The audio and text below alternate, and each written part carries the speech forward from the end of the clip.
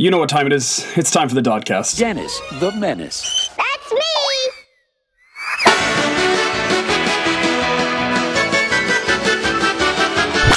Y'all ready for this?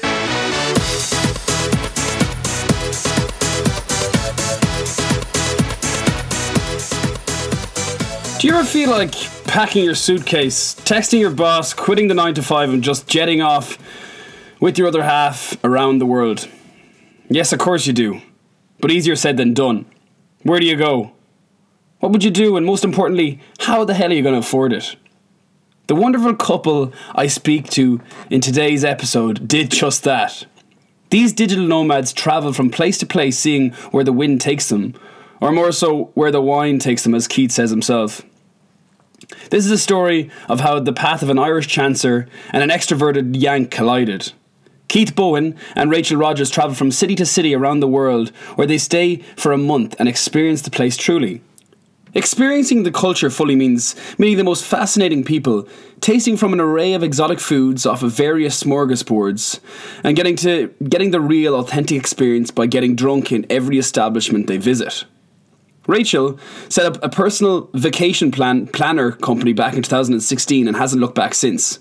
Being featured on various American blogs, including the well-known Melissa Odebash, her venture continues to go from strength to strength. With a large social following, she's received a number of different clients, providing them with an itinerary off the beaten tourist trail track and tailored to every person's need.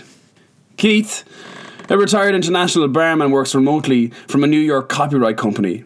His tongue-in-cheek turn of phrase has meant that he himself was able to set up a travel blog, which works as a type diary of sorts. He documents his experience in a light satirical fashion, and again has a large social engagement. We talk about the logistical difficulty of falling in love with a person from another continent, how and why food and drink would always be the icebreaker in any place that you go to, and how to create a life with no permanent home. This episode is how though these people you follow on Insta, which you really envy, do what they do. I really enjoyed interviewing these two, and I think you guys are going to really enjoy this episode too. So here we go. Let's get this party started. Keith Bohan, Rachel Rogers. How are you? Hi. Welcome to the show, the Dodcast. Really excited to be here. Good to support a fellow my culinary. You're a long way from, well, you're probably not as long away from home as you have been previously, but Keith, you're in Berlin. We're in Berlin. We just arrived maybe 3 days ago, 4 days ago. We're just getting over a cold, which is kind of the reason for our overtly sexual voices at the moment. But we haven't really gotten to explore it as much as we wanted so far. But like this weekend now, we're gonna pound the pavement and see what's going on. Yeah. Very nice. Rachel, how are you doing? How are we feeling? Great. I'm really excited about the new year and all the new destinations we're going to be going to. So I feel excited to conquer some New Year's resolutions and, get on with it. Guys, these are globetrotters, to say the least. Keith, as he said already, is from my local village in the west of Ireland called Moycullen. And Rachel, am I right, you're from Kansas City? Is that correct? Yeah, Kansas City, Missouri. So, we're going to get into it in the show, but I'm very, very curious to hear why this couple met in a New York pub and now find themselves in Berlin? Yeah. Wow. It's going to be an interesting one. Guys, as we do with the start of the show, we do a little game called Association. This is just give guys and people a bit of an idea who you're about, what you are as people. So we're going to go straight into it. Now, I normally say ladies first, but I know Keith's going to get upset over that, so we're going men before. Is this going to say?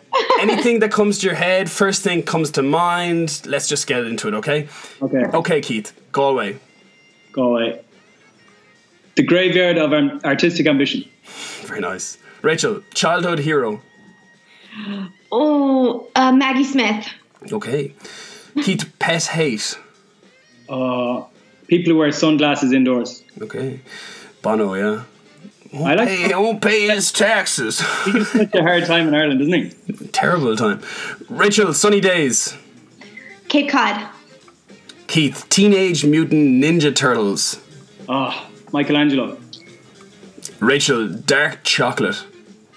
My mother-in-law, because she eats a lot of dark chocolate. That's weird. That's weird. Why did that come to my head? Keith, glandular fever, or if you like, the mumps. Oh, stop. The worst 2 months of my life. Rachel, turn-ons. Turn-ons. Irish accent. Okay. Keith, turn-offs. The Irish accent. Rachel, vegetarianism. Wonderful. The future. Keith, climate change. Real. Rachel, Instagram. Amazing advertisement. Keith, sun cream. Oh, I got it. I need lots of it. Copious amounts. Okay. Rachel, anchovies. Gross. Keith, girlfriends. No more.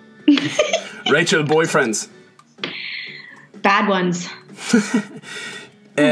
Keith, Irish mammies. The best. Rachel, Donald Trump. The worst. Small hands. Keith, selfies. Not a huge fan myself. Okay. Rachel, fame and fortune. Nah, not all it's cracked up to be. Okay. Well, you're suggesting that you're famous and fortunate now at this stage, are you? Yeah, we thought it'd like really solidify our marriage, but it hasn't helped at all. That word always kind of freaks me out. Solidify. It's like kind of slithering in, you know. We won't get into that anyways, you know. With those sensual actions that we have, our sensual voice that we have online today. Yeah. There's a family. Who am I on? Keith, cheese. Cheese. 90s boy bands. Mm-hmm. Rachel, Wizard of Oz. Oh, Kansas. Keith, beds. Beds. Insomniac. Rachel, WB Yates. What? Keith, WB Yates. When you ask your friend Yates to write back in a text message. Oh, Yates, like the writer. Yeah. Yes. Sorry, yes. there we go. Yeah, the writer. Perfect. That's all Keith, graffiti. Graffiti. Banksy. Okay, nice.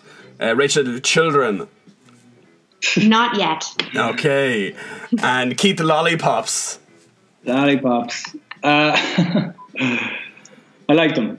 Nice. And Rachel, your favorite book?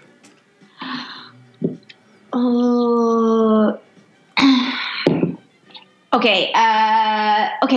It's a series though, but I really love Harry Potter. Sorry. Okay, that's what you held that in. I feel like it came to your head, and it's called association, and you held back. Why did you hold back? Because I felt that it would be a little bit judgmental that Harry Potter was my favorite book, but then I can't choose which book. You know, because there's a lot of them. That's a good save there. Now, I don't feel like that's the... This is a full disclosure here. Now, this is a three-way conversation. We're going to get the full hour or whatever else from this conversation. Keith, you have something to say there. No, I was just saying that Rachel has been reading Mein Kampf since we moved to Berlin, and she seems to really be enjoying it. Okay. Right, well. And your thoughts on that, Keith? It's a little bit troublesome, but I mean, I'm in it for the long haul here, so... Just a passing remark. We're going to go straight into it, guys. This is, I mean...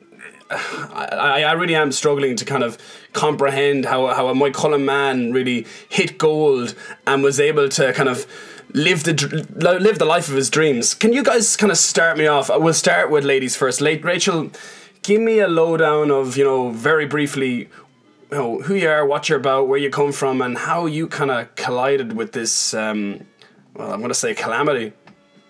So, So I am originally from the Midwest, and after university, I moved out to New York. I have a degree in musical theater, so I toured the country for 4 years and did some theater in New York as well for another year.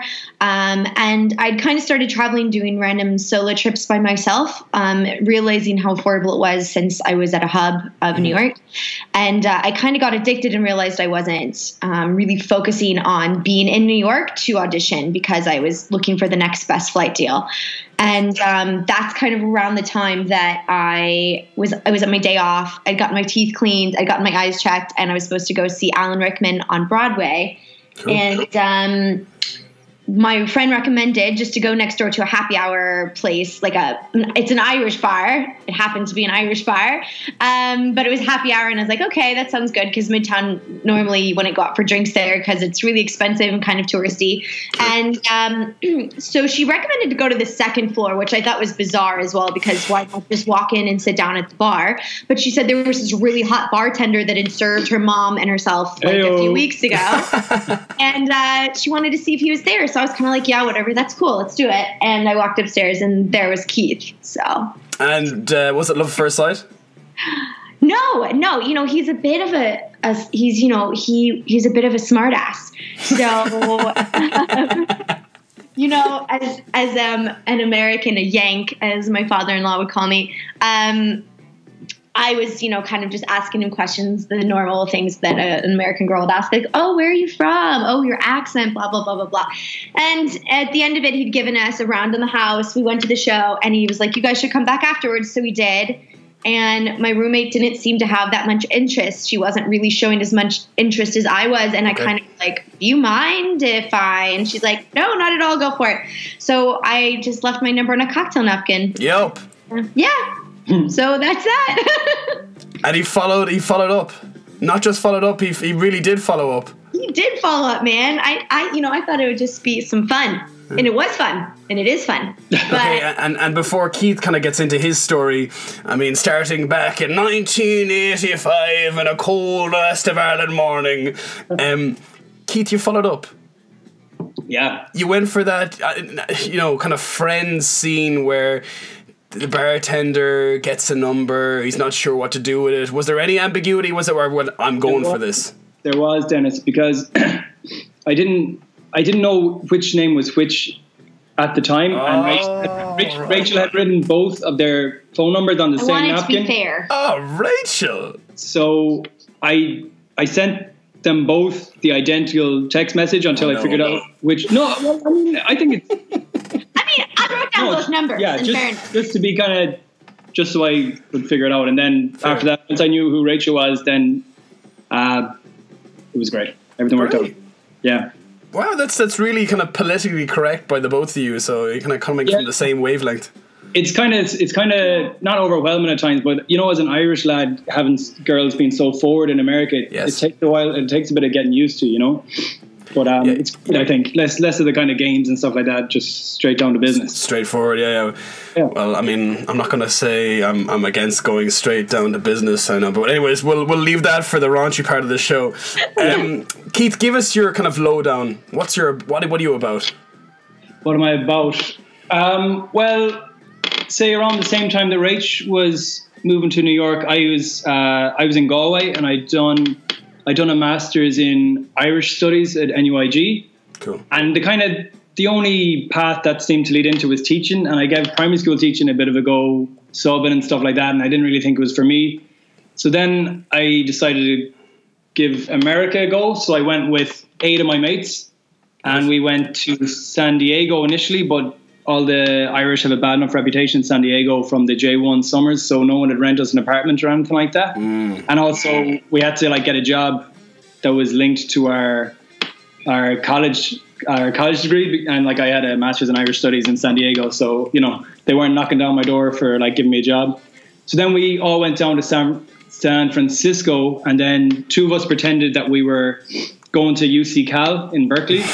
We then got to rent out a studio apartment, but then when we got the keys, we called the lads, and we had 7 more of them come. So then we're all in the studio apartment on airbeds for brilliant 4 months. It was the most intense situation. It was great crack. And then gradually the boys who were on the 3-month holiday trickled home, and myself and another lad, we went to New York. And then between the hills and the reels, I ended up bartending in that bar that I arrived on a Tuesday, I think, and I had that job on a Thursday. And then I was there for the best part of a year. And then it was my last week working there. I thought I was going home for good, and then that's when Rachel walked into the bar. Yes, so I mean, I'm only playing devil's advocate here now, and Rachel, please don't take any offence by this, all right? But Irishmen are chancers, yes? 100%. Yeah. So you're in the last week of this glorious visa in this wonderful country where, it's all sun and daisies, and this beautiful. I mean, attractive young lady comes in and she leaves 2 telephone numbers. I mean, this is a kind of a beacon of hope for you. Did you see it as 2 visas, or did you see it as 2 attractive ladies? I saw it was a bit of a kind of complication actually, like at the time, because it was like my last few days in America and I had all these plans with all my friends and all this kind of stuff. Not to call my wife a complication while she's right here beside me. Okay. But it was very unexpected, and I'm so glad that it happened. But it wasn't like, certainly wouldn't be anything as cynical as anything to do with visas or all that, because I was kind of happy to be going home. Absolutely. I mean, I look, as I said, I'm just playing devil's advocate. Oh yeah, no, I understand that. It's one thing my mother would say, you know, oh, I'm sure those fellas out there now and their visas are about to kind of expire, and sure, look, they're only picking up. I mean, how do you go back to your lovely mother in the west of Ireland and say to her, look, Mum, hear me out. I'm after meeting this really, really good girl. Look, I know it's the last week of my visa. It really is true love. I really, really do like her. You know, how do you explain that to your Irish family? Yeah, excuse me. So but it didn't happen as quickly as that, because we did a lot of long distance. So we kind of spent a few days together, my last few days, and then 3 days total is what we spent together. And are you a 3-day girl, Rachel, or should I ask that question? It worked out with my day off. You know, my days off lined up.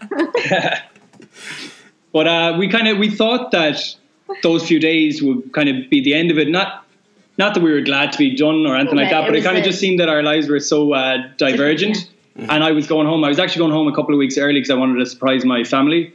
And then I went home, surprised them, and then I just kind of text Rachel to let her know how it all went. And we kind of just kept on texting after that, and it was like... And Skyping. Yeah, we started Skyping then, and it was like maybe a Skype every 3 or 4 days, then a Skype every other day. Then it like progressed to 3 or 4 Skypes a day when we might as well have been in the same room with each other. So then it got to a point where I was like, Mum would just know that I was Skyping Rach all the time. And then she says herself now in hindsight that she was like, once she could hear me talking to Rachel on Skype, she's like, that's it. Like, he's, you know, but it wasn't like, you know, he's gone. She was like, she knew that it was like, it wasn't some kind of fling or anything like that. Yeah.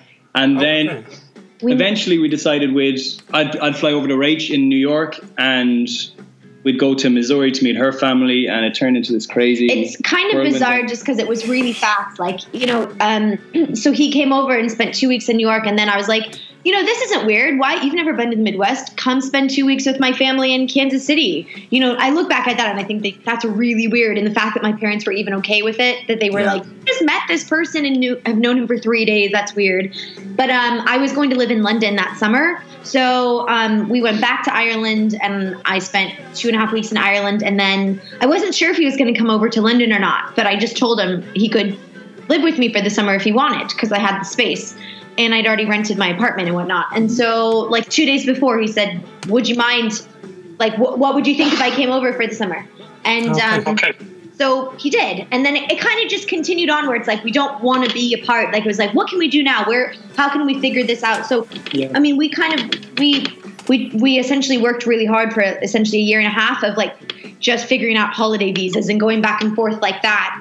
It became, I think the reason that we did things like meeting families really early and stuff like that is because of the complicated, I'd say, even to be on the same like mass of land, you know, it took a lot of pre-planning and just visas and all that kind of stuff. So we had to address more serious questions much earlier on than most couples if you're just, you know, are in the same place. So I think that's why everything kind of got expedited a little bit. And then I saw her family, then she met my family in Ireland. And then, but you know, it all worked out perfectly because we were on the same page with each other all the time, and we were like, you know, checking in with each other and seeing what we thought what we wanted to do, and if it aligned with what the other one wanted to do, and you know, it worked out really well. Yeah. So your relationship was essentially built upon the foundation of traveling. Yeah, more or less. Actually, I never thought about that. Yeah. I mean, this is kind of something that is, to some people it would seem very alien, bizarre, but for you guys, this is life. This is it, and I think it's really, really natural, refreshing to see it like this. It was the outlook the persona that I got when I was looking at your kind of Instagram feed and the things that you have online, and it's nice to be able to confirm in my head what I'm hearing now from you guys. So kudos to you guys to start. Rachel, you didn't just go to London just for the sake of going to London. Can you tell the listeners why you went to London? Yeah, so I went to continue my studies, but specifically in classical theatre at LAMDA, the London Academy of Music and Dramatic Arts. So it was one of the best summers of my life. I really loved it. Yeah. So it was just great. Day in and day out, I was breathing Shakespeare, eating, breathing, sleeping Shakespeare. I don't know if I was eating it. So yeah, it was an exceptional summer. And I didn't want to go back to New York once I finished that summer, because when you're able to go back and just really spend the time all day working on your craft and not like going to the restaurant at night, auditioning in the morning, getting up at 5 a.m., waiting for 4 hours to sing 32 measures and maybe state your name, maybe not, maybe just sing 16 bars because they cut it.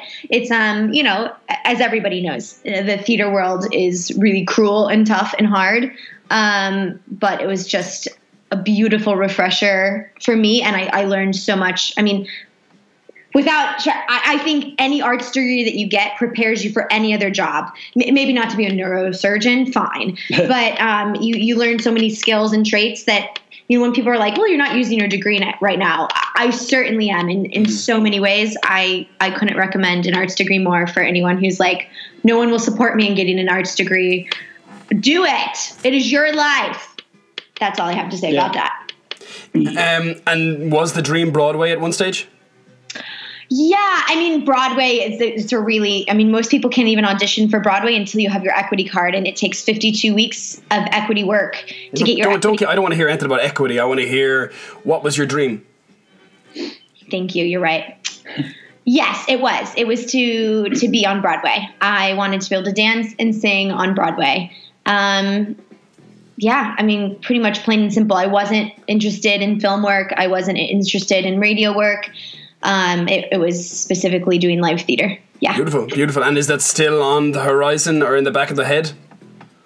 Maybe when I've transitioned out of the age I am and I'm in one place for sure. But there's right now how I feel about it is there's too many girls that are 5'2" with light brown hair and have a soprano range voice.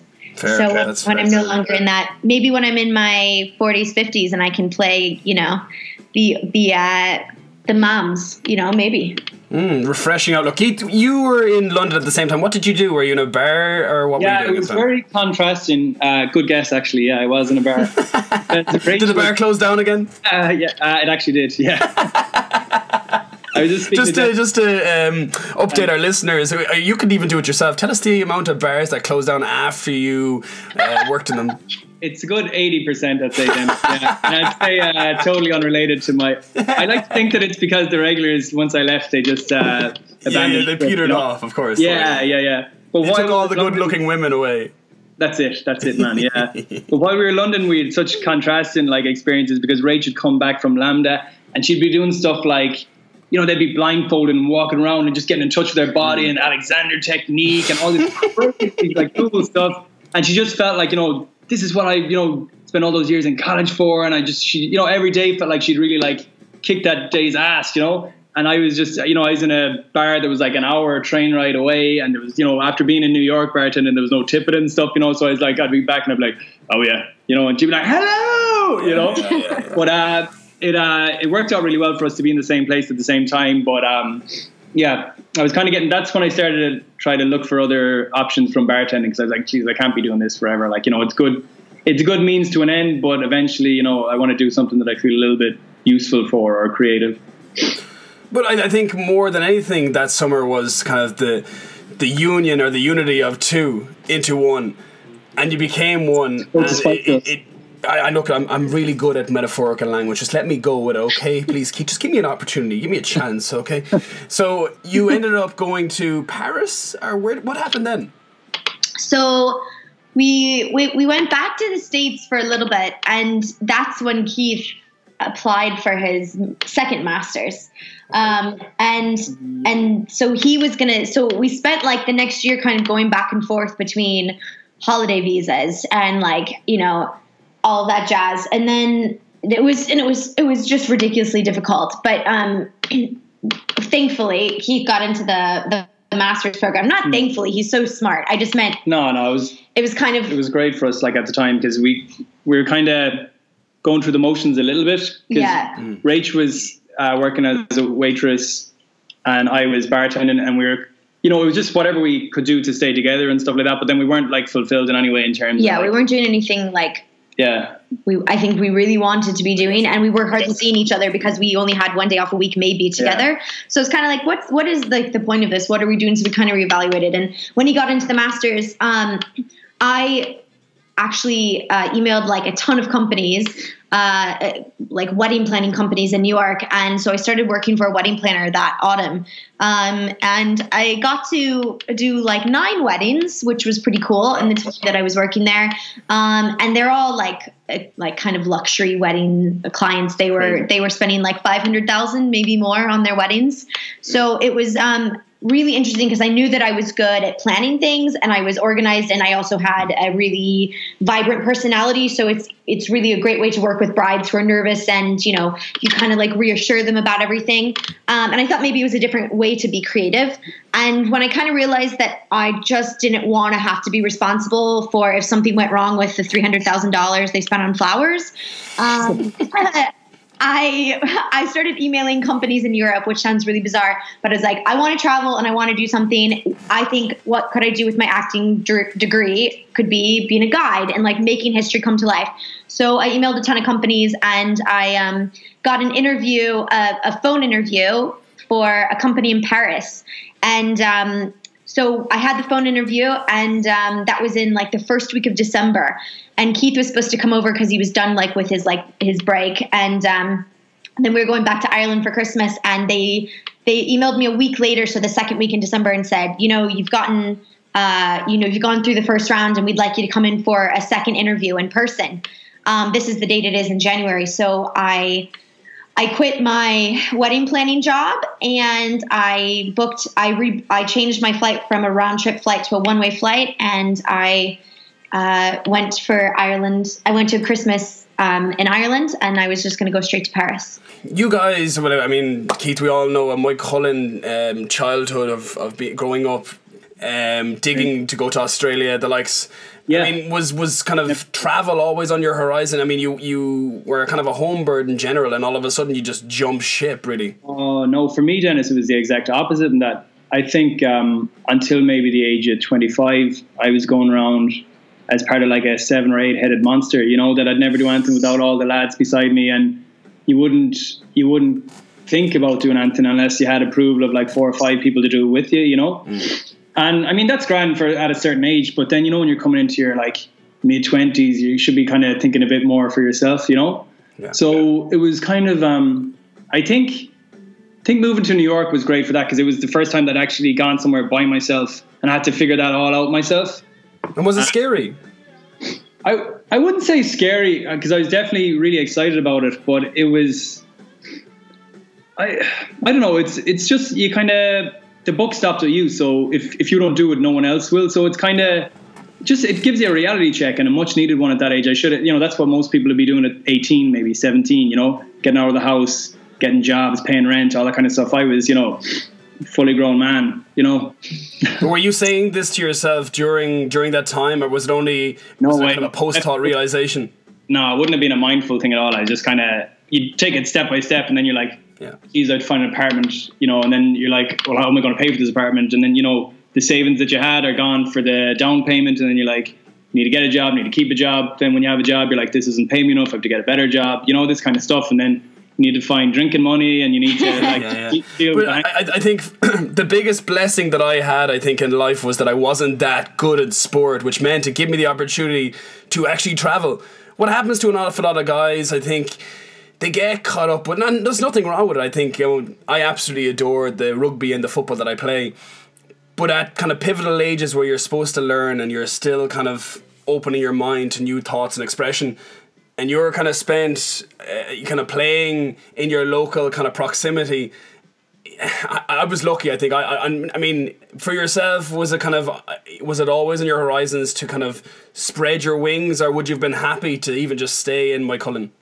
You were a tidy rugby player, no? It was more so my brother. I'll concede. I played a little bit of rugby, but thankfully injury got in the way of me. So yeah, I think it's like anything else in life that it's easy to kind of, you can give this kind of backstory and romanticize it and make it look like, oh, I always had this feeling, you know. But I was just doing it kind of step by step, and all those steps weren't kind of like too thought out. It was like, I have to do this. I have to do this. Do you know what I mean? Now I have a visa. I have to apply for an extension. If I don't, I have to go home. And then when it was just things like that.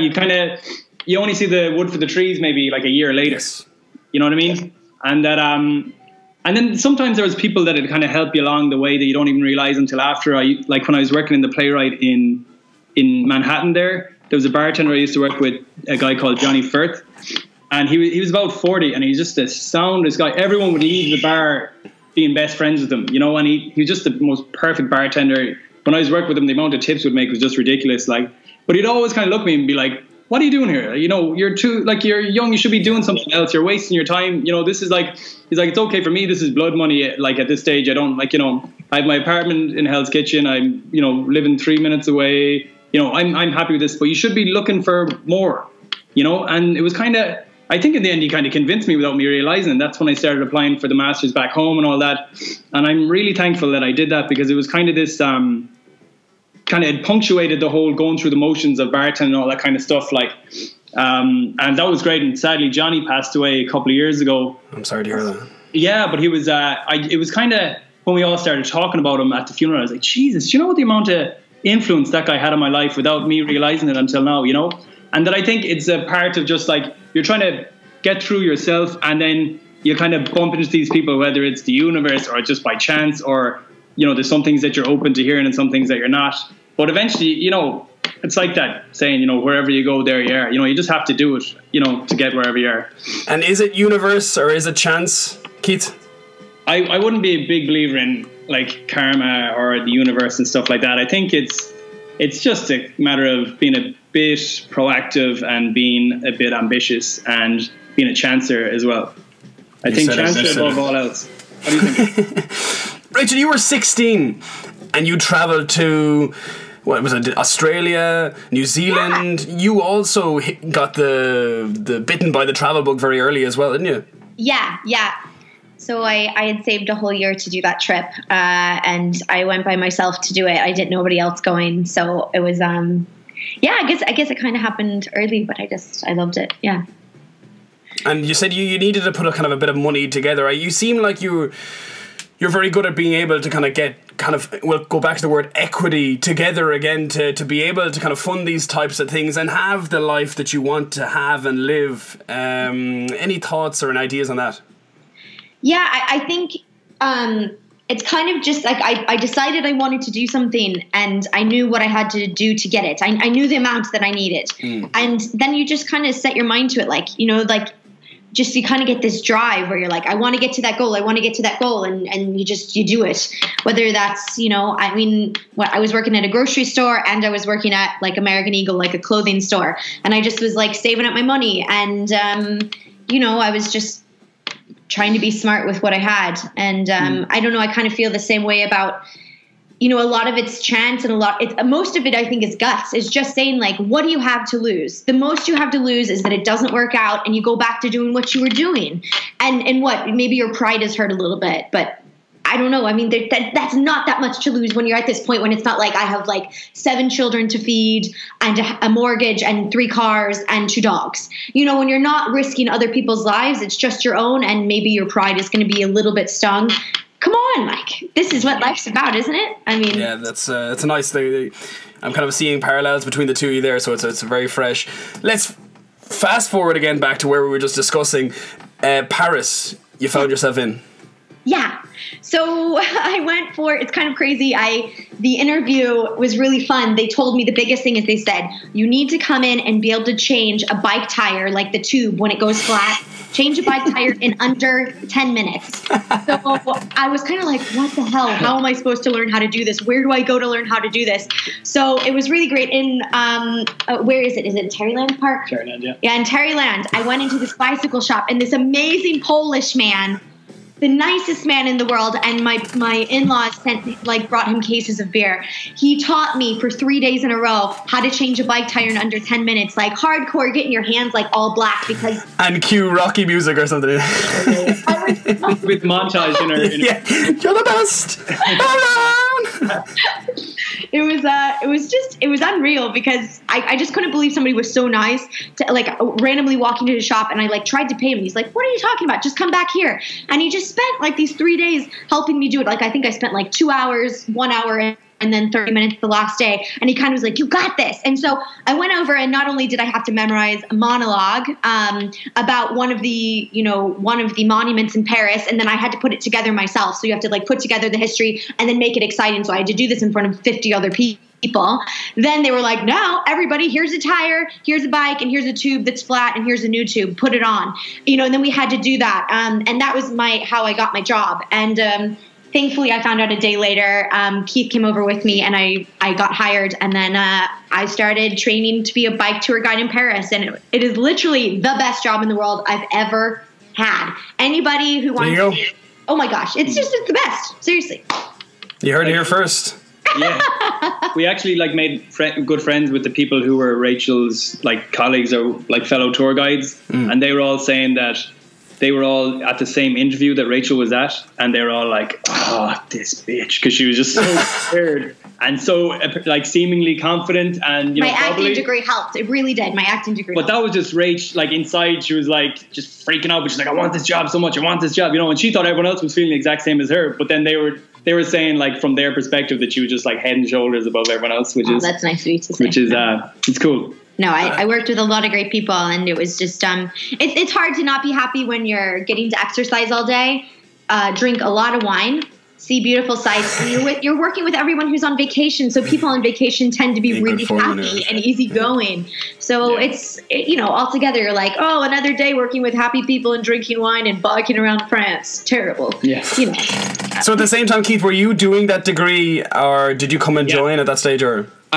Well, both. So I was doing the masters, and then I'd say, man, every 3 weeks I'd fly over to Rach in Paris. How difficult? So it'd be like, you'd be like €70 for a Ryanair flight over, and then round trip, yeah. I'd leave right after my lecture on Friday evening, and then I'd get back just before my lecture on Monday morning, because they were all compulsory lectures, so you couldn't really be missing them. And then, so I was back and forth the whole time, but it wasn't that much of a struggle. It was a bit of crack, because it'd break up the semesters really easily. But while I was doing that master's, Rach was doing the tour guiding, and then once we finished the lectures and I was doing the thesis, I moved over to Paris to her, and I finished off the thesis. Very nice. And at the same time, you were applying for jobs as well in New York. How did that work? No, not really. Like I always had the idea in my head that I wanted to be a copywriter, and I thought that this is the next step that I needed, this qualification. Okay. But we were kind of like I was saying before, we weren't even thinking that long term, because I was kind of thinking, oh, will I go over to Rachel in Paris, or should I stay in Galway to do the thesis? And then I went over to Paris, and I was like, all right, now I have to concentrate on getting this thesis done. And it was all like little incremental steps like that, with the ultimate goal of getting a job in New York as a copywriter. But certainly I didn't make any like direct strides towards that at that stage. It was more maybe a year later, was it? Yeah, no, but I mean, pretty much once the master's ended and the summer was done, I mean, he spent really seriously 2 months just emailing every day, and it feels like it's into a black hole, I'd come back from work and he'd be like, I sent off 40, emails today with my resume, and I did mock what's it called? Mock ads and stuff mock like that. Ads and things like that. And everybody, like any job, everybody's like, we want you to have 5 years experience. And you're like, how the F am I going to get a job when I know it will give me a chance to have experience, Yeah. But it really paid off because eventually, yeah. I mean, it was grim for a while there. It'd be like, like Rach said, you'd have these square eyes because you'd be on the computer for 14 hours a day emailing, never get any responses except maybe an out of office reply. And then I got 2 interviews, but then the 2 of them cancelled last minute because I had no quote unquote experience. And it's understandable, if you're a company this is big business, and if why would you take a shot on someone with no experience when you can just hire someone for the same amount with experience, But then one company, a creative director, got in touch with me, and he said he loved the writing style on my CV, because I kind of instead of actually giving experience, because I had none, I kind of wrote this like kind of tongue-in-cheek biography about myself at the start. Oh, okay. And it's something about that resonated with him, and then he called me in for an interview, and I got the job, and it was like turning point. It was great.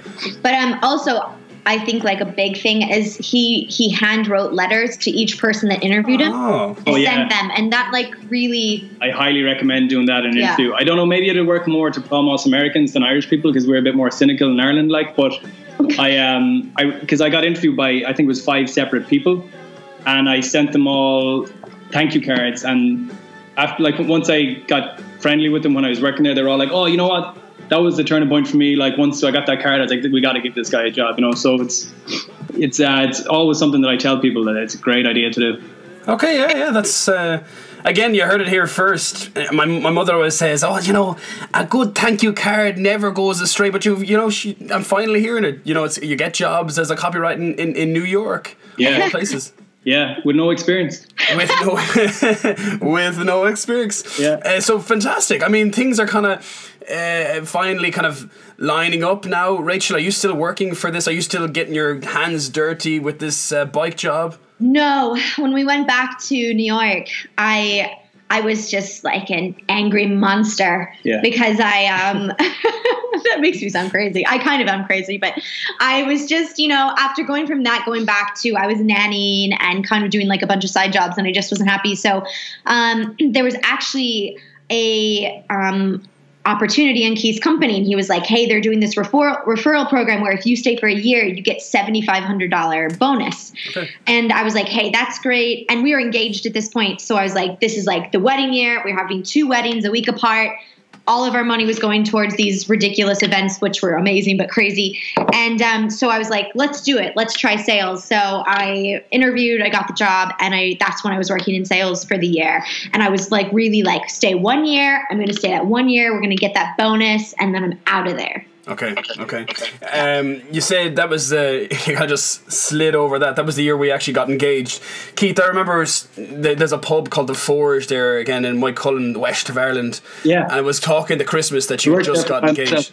Do you remember that? Yeah, I worked there. You worked at The Forge? Yeah, of course I did. I worked there. I worked up in Super Value next door. I did the whole Moycullen grown up spiel.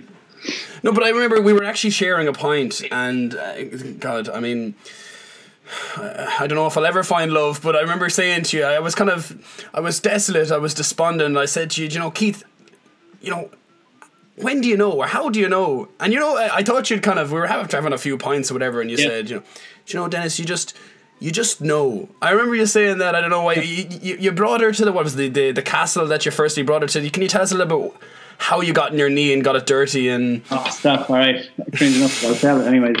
So we'd kind of been talking about getting married, but we were saying that it'd be much further in the future because everything was so hectic and we didn't know what we were at.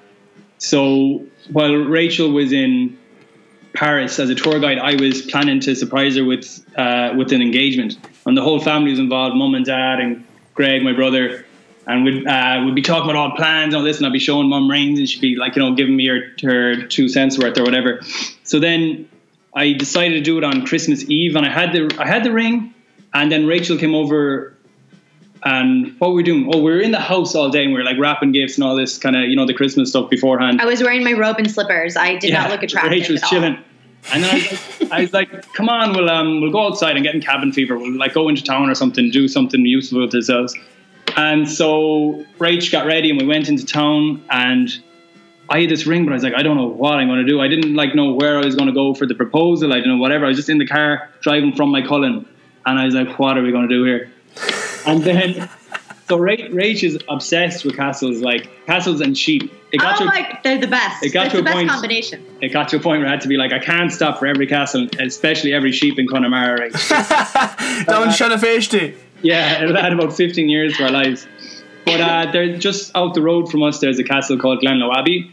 And at that time of the year, because it was dark at that stage, and it was all lit up for Christmas, and it was gorgeous. I thought this would be perfect for Rach now, and she doesn't see it coming at all, so it'll be ideal. So we drove in around the back where there's a car park, And then I didn't realize that we had to like walk across this big marshy bunch of grass across to see like. Sounds quite seedy. Like, yeah, come over to this marshy area over here. Yeah. And I don't know why I didn't think it was weird, but I mean, I was in my stilettos and he's like, well, why don't we let's go look at this window? Yeah. You know, and I was like, oh yeah. I mean, and like he's like, Rach, we're not going to stop for another castle. So why I didn't think it was weird that he's like, let's go look at the stained glass. Rachel would normally be like, oh, can we stop here? I'm like, stop. I'll just keep on driving. So, but she wasn't suspicious anyways, which is great. And then we were walking across the grass and Rachel was sinking in because she had like high heels on. I was like, oh, Jesus, it's a nightmare. And then we went over to the actual castle itself and Rachel was like, oh my God, can you imagine how hard it would have been to build this? Like how long it would have taken? And I was like, oh yes, this is perfect. She's getting into the kind of romantic like castle state of mind. And she's like, those workers must have had such horrible, hard lives. I was like, oh no, this moment is absolutely gone. I was getting very historical. Yeah. But then, I don't know, it was really nice and peaceful around there. And eventually the mood changed and it seemed like the right moment to do it. And Rachel was kind of walking away from the castle. Like, look, I know where you were looking. And anyways, I got down on the one knee and when she turned around, Popped the old question. It was very romantic. It was very. And Keith, man to man, were you shitting yourself? Yeah, absolutely. it's a very foreign feeling. You know, you'll never do anything like it.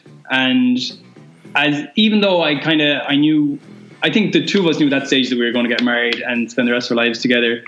Even with that, which would have been a pretty solid thing to have in your pocket when you're about to propose, I was still just like absolute butterflies. And, you know, a big part of it is the kind of pressure you're putting on yourself to make it memorable for Rachel. I didn't want it just to be like one of these, you know, throwaway things either. Yeah. So you're kind of making sure that it's up to scratch and, you know, you want to get the ring right. And, you know, as lads, like stereotypically, it's perfect. Stereotypically, we wouldn't be the best for, you know, that kind of thing. You know, absolutely not. Picking up hints and stuff. So, I think, I put a bit of pressure on myself for it, but it worked out. It worked out very well.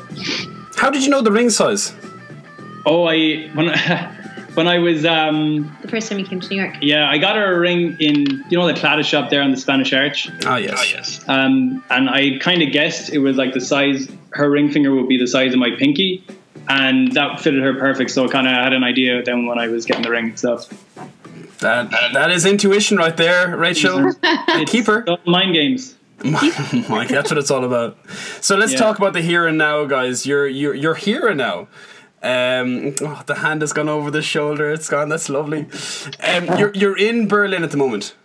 Yeah. I want to talk about your growing company, Rachel, and I want to talk about your fantastic writing and your blog, Keith. I want to talk about kind of everything.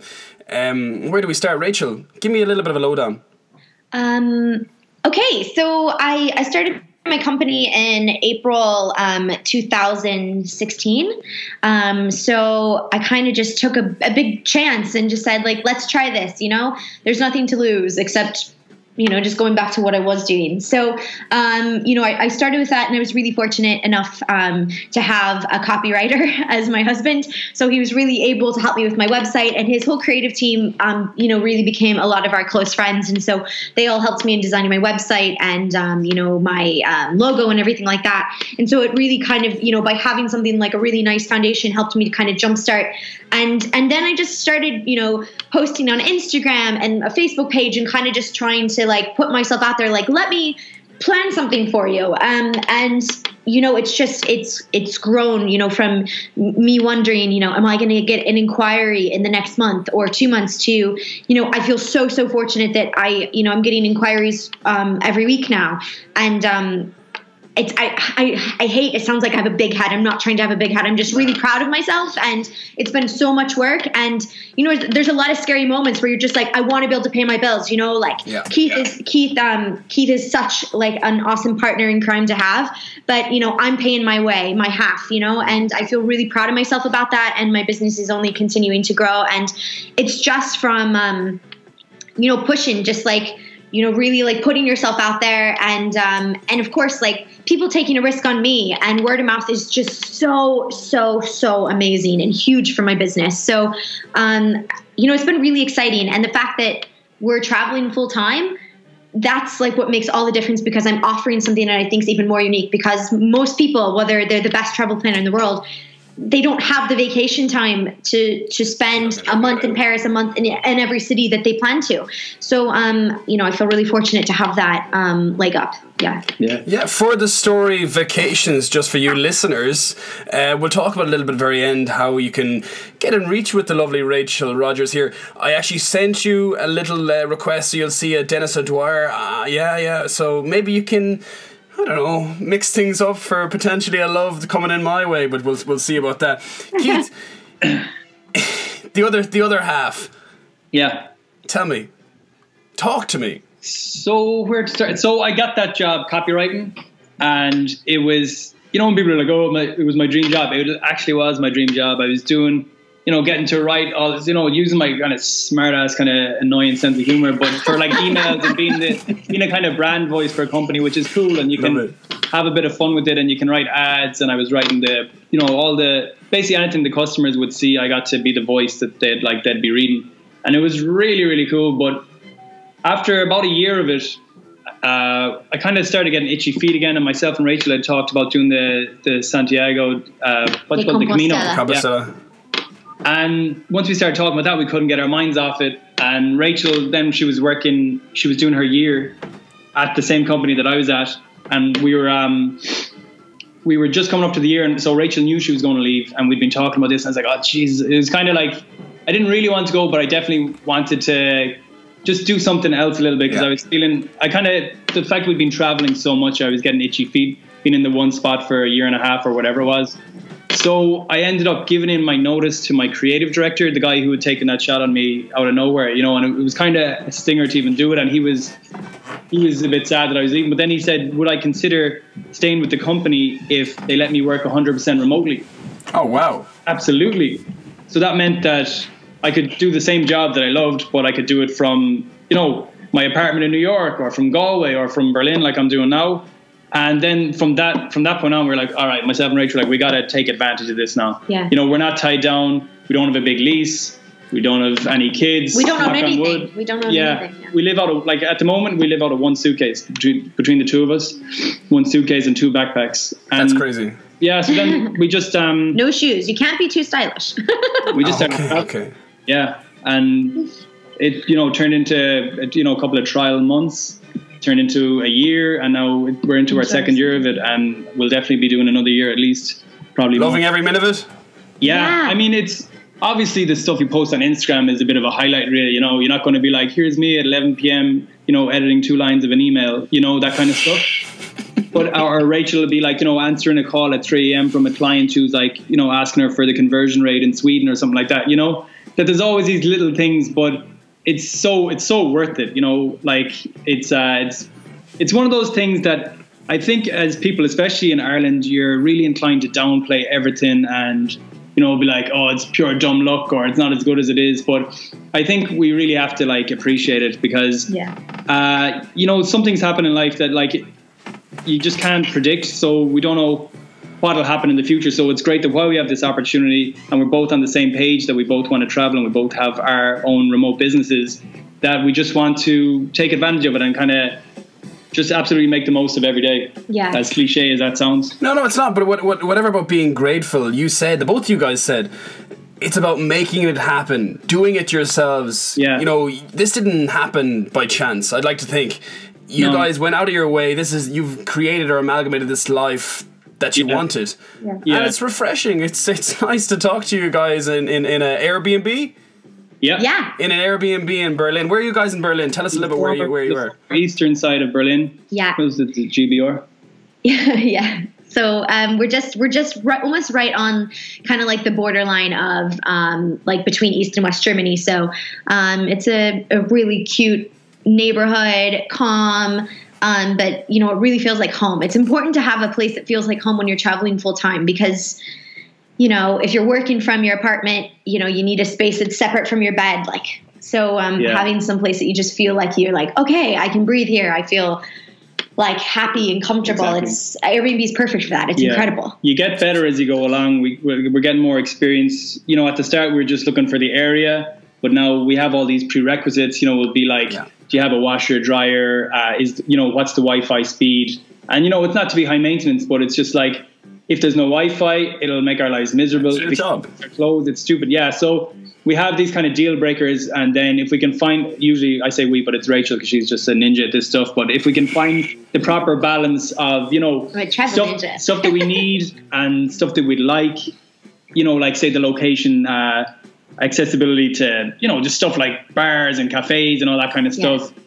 Because you don't want to be so far out. The thing is, like, you want to be in a neighborhood that's not just touristy, where all the restaurants are going to be not nice, overpriced, but you want to be in close proximity that you can maybe walk into where you're at. Like, I wouldn't say, like if you're in Dublin, I wouldn't recommend anyone staying in Temple Bar, but maybe stay in like Rathmines. You get an idea of like Ranelagh, like a nice neighborhood. You can have cute coffee shops, but it's really easy. You can still walk in if you want, if it's not pouring rain. Actually, Dublin, it doesn't rain as often, but you know what I mean? Like, you have to have like a nice mix, and then it really gives you a vacation, because it's not a vacation when you're staying in like Zone 1 in Paris and you're just surrounded by like selfie sticks. It's not nice.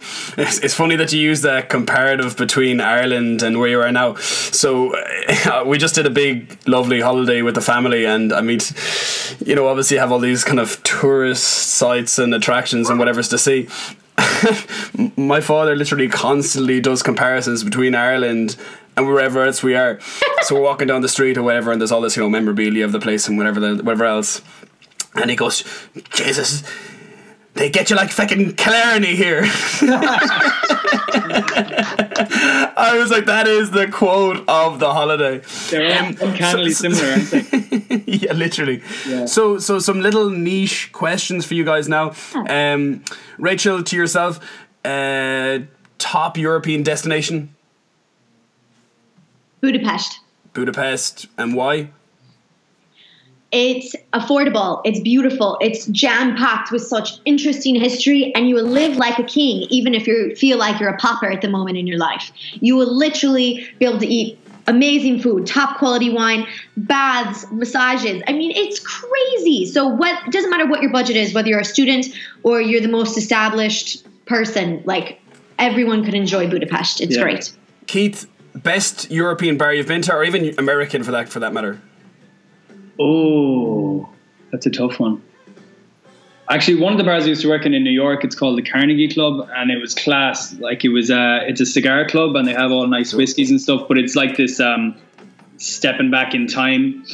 It's really cool. Or there was another one called the Blind Barber, that you actually walk through this like fully functioned barber shop that closes at night, and then they slide a door open and you're in this bar.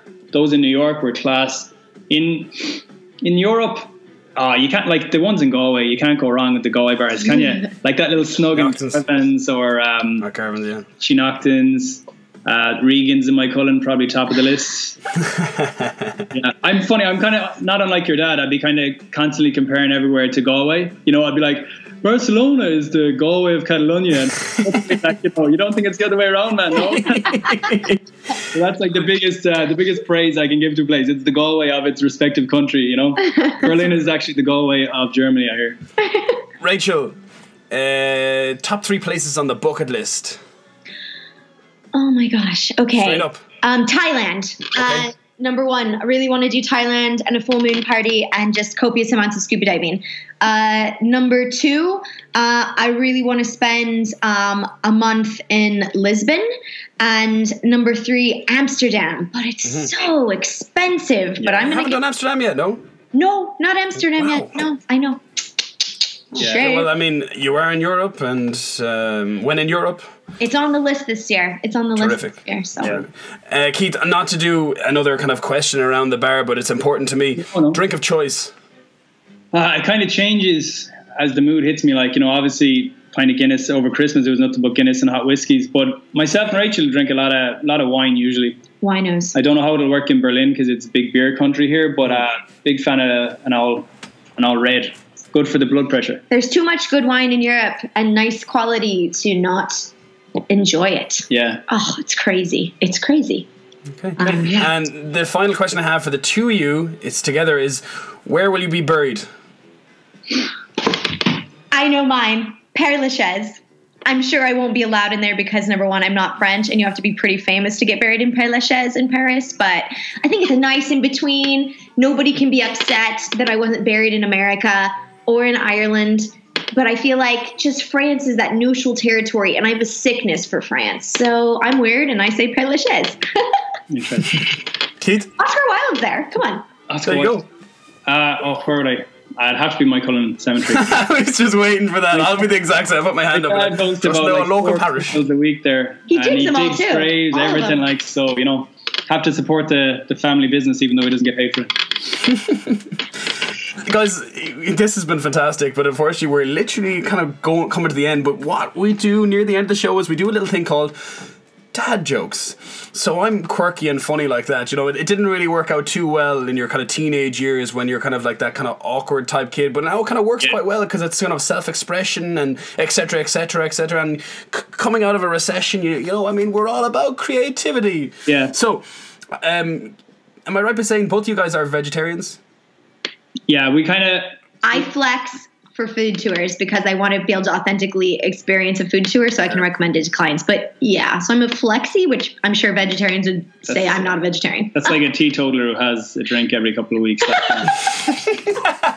It's one of those things. I'm always saying to Rachel, I was like, don't publicize this, because it's kind of like, when everyone has their own preconceptions. How would you get enough protein? Even though I eat vegetarian, if someone says that they're a vegetarian, in my head I'm still like, asshole. But we did it kind of just to try it out like 2 years ago, and it's worked out really well, a lot easier than I thought it would be. So yeah, the two of us do it, and it makes everything a lot more affordable as well. And way more affordable. Yeah. No, but it's interesting because today a girl said she recognized me from the vegetarian club. Yeah. Yeah, but I never met Herbivore. Okay. Herbivore. Okay. So wait, is this attractive? I just got it. Sorry. Oh, did I missed the show completely? The two of us are just. I'm sorry. The two of us are a bit slow. So like dinosaurs, it's even better when you have to explain the joke. Some dinosaurs are herbivores. They eat herbivores. Yeah. I'm sorry. No, that's okay. If you deliver it again, I'll laugh on cue. Oh, that's all right. Yeah. Okay, and take 785. And folks, where is the future? You said you're going to do definitely another year of this. Do you guys have long-term goals, or do you kind of just do short, kind of yearly stints and see where you are in a year's time, or how does it work? It'd be even like a lot more short-term than that. We kind of tend to be, give or take 3 months thinking ahead. So we're in Berlin for this month, Edinburgh next, we're back to Ireland for March. And then we have anything planned. We were actually just talking about it yesterday. So in the coming days or maybe weeks, we'll start to figure that out. But the thing is, you can kind of overthink these things and, pontificate and be wondering, where we'll be this time 2 years. But we're kind of more going with the flow and trying to enjoy it as much as possible and just have fun. Yeah. So before we went online, it was kind of a blog that Keith also writes a blog. He's one of those guys.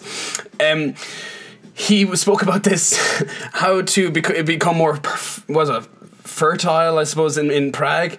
Yeah. So there was this stick that they got essentially, and it was a lollipop. And anyways, I thought, well, what I got from it was essentially that Rachel was ready to conceive. So I asked her, so Rachel, you're expecting, and she just went, the line went blank, and I was like, I've said something wrong here now.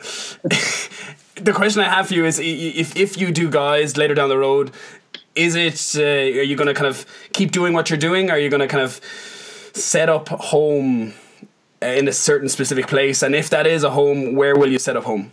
So for me, when I think of my future, I'm really interested in owning 2 apartments. And I know that sounds very lofty, but I feel 2 apartments equals almost 1 house. But we'll kind of see. I from Instagram is great because you can follow all these people who are maybe doing something similar to you, but it's crazy the amount of families that are traveling full time, digital nomads that have kids. And by no means am I saying this is easy. Your bar scene is certainly not going to be the same. You have to think about babysitters. You have to think about family friendly activities.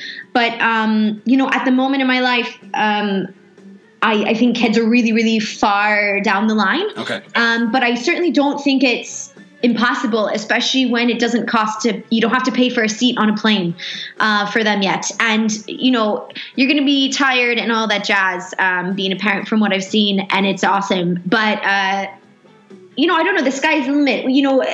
2018, I almost said 2017, is, everything is continually being updated, and there's just new ways to do something. And, I think that our generation is, pulling out new ways to take away what we thought we had to do. We're not stuck to one thing. Do what you want to do when you want to do it. And there's always going to be critics that think you're stupid or you'll never be able to retire or whatever it is. Just put them all to the back and do what you want to do and live your life, because I don't know how long I'm going to be here. Without sounding morbid. So I'm just going to live it. And, we'll see where the future takes us. And I mean, kids are so much more resilient than people would, when you see these helicopter parents, worrying about their kids. The amount of times I fell and split my head and all this kind of stuff, do you know what I mean? It's there's no, I don't know what Rachel argued with this, but there's no long-term damage. Usually, it's just, throw the kid on the back of the bike and go cycling, do your shopping and all this kind of stuff, it'll be grand. Yeah, you don't have to have your life revolve around your kid. I take that from French parenting, but they can still have a great childhood, and you can still have a life. But we're so lucky. I know, everyone, it's this kind of brush to tar, a whole generation with the millennials this, the millennials that. But we are so lucky that basically anything you want to find out now is online. There'll be someone who's been writing a blog for 7 years about it and has seen every single permutation of how it goes down. So whether it's you want to retire early, you want to travel with kids, you want to make money in the stock market, there's someone who's done it longer than you, much better than you, that you can just learn and copy. And you know what I mean? It's and then with digital nomad jobs, you can do whatever you want from wherever you want if you just kind of have have the balls. Don't be afraid to quit things either. That's along with the thank you cards. If I didn't try to quit that job, I wouldn't even have this opportunity. You don't get what you don't ask for usually in life. So just, I think, push the boundaries a little bit and send thank you cards afterwards. Folks, you heard it here first. Rachel and Keith, a breath of fresh air. I want to just finish off by you kind of giving us your platforms. Where can we get you? I know Keith, as I said briefly, said you're doing a fantastic blog, and Rachel, you've got For the Story Vacations. Just give us a little bit of a kind of a lowdown on where everyone can get you. So my website is www.forthestory.vacations with an S. So .vacations replaces .com. And my Instagram is altogether For the Story Vacations, and it's FOR. So I'd do it for the story. Do it for the story. Yeah. Kind of like that. Yeah. But, I work with every budget from, students' Erasmus trips to, high-end boutique-y. I mean, I'd love to help anybody out that is looking to have an adventure at whatever price they're at. That's what, brings me so much joy. Yeah. And I'm on Instagram at Keith Bohan, KeithBohan, and sowherewherewee.com. It's the old blogging. Beautiful. Folks, as I said, it's been absolutely fantastic talking to this couple today, and it's been absolutely fantastic for you guys here listening in. I mean, this wouldn't be possible if it wasn't for yourselves, and thank you very much for your support.